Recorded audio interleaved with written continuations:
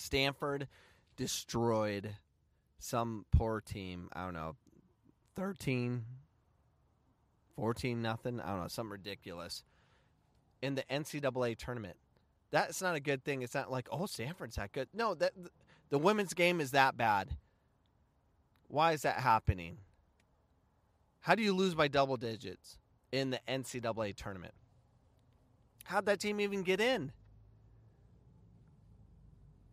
No team should get destroyed like that in the NCAA tournament Division I. That just doesn't make sense. Other than we have a real epidemic of garbage soccer being developed in the women's game and the girls' game. The poor girls playing soccer in America, they're being coached by a bunch of freaking male coaches that say this: get stuck in, get a body on her. Garbage. What are we teaching? And you wonder why you have concussion problems. Football's number one, and number two is, drum roll please, girls soccer. Are you kidding me? A couple reasons for that is the way the girls are being coached, the lack of technique. They're going full speed into it because their coach told them to, and these coaches sitting there flipping chair, go get stuck in.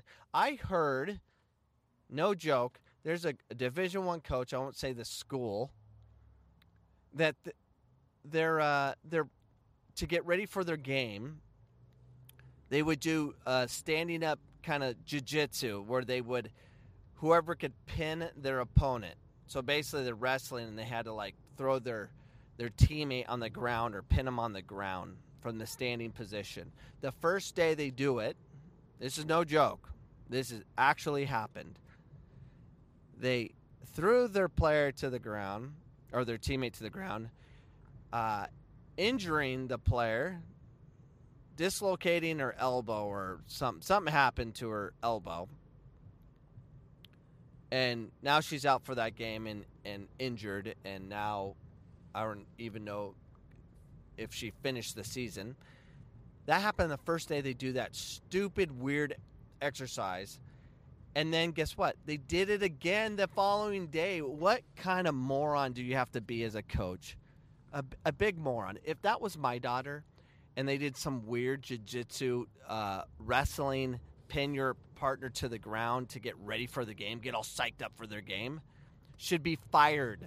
I would fire you so fast. And if I was a parent, I would call the AD. I would set up a meeting. I would sue the school. I would go nuts. And I'm not about lawsuits and stuff, but that is ridiculous. You tell me where you learned that.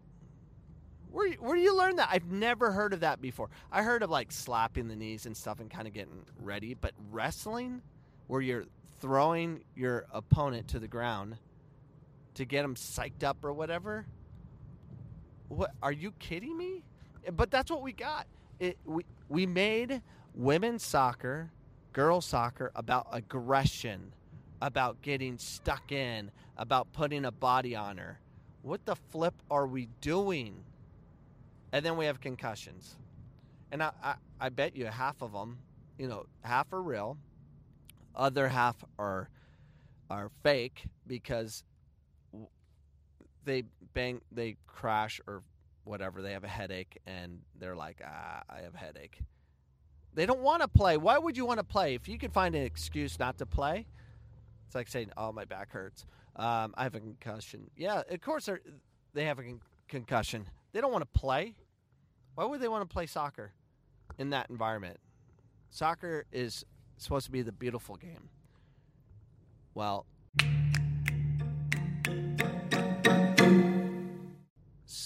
soccer being played in America is not the beautiful game, especially on the women's side, especially when it's run by a bunch of male coaches. No offense to men. I coach girls soccer at Millennium, but I have a different approach to it. But what are we doing? Get stuck in. Go through her. Why would you use those words? so you can add a win to your record by beating up the other opponent. It's so disgusting. Yeah, I get the game gets physical and all that stuff, especially by playoff time or whatever. But every game has technique is a must for everybody. And if not everyone has technique, then the technical ones can't survive. It is an epidemic of crazy, and it's ruining the game. Soccer is not fun. I'm telling you, soccer is not fun if it's about running and kicking people and going through people and doing weird stand-up jiu-jitsu and trying to pin your teammate down so they can dislocate their elbow. That is not fun. It's not fun. Why would they play soccer ever again?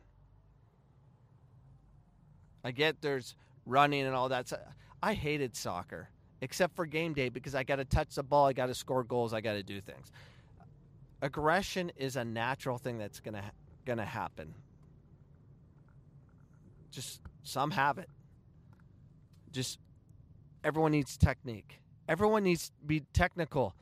So the women's national team, the leaders of our sport, current players and past, the ones that, Megan Rapinoe, the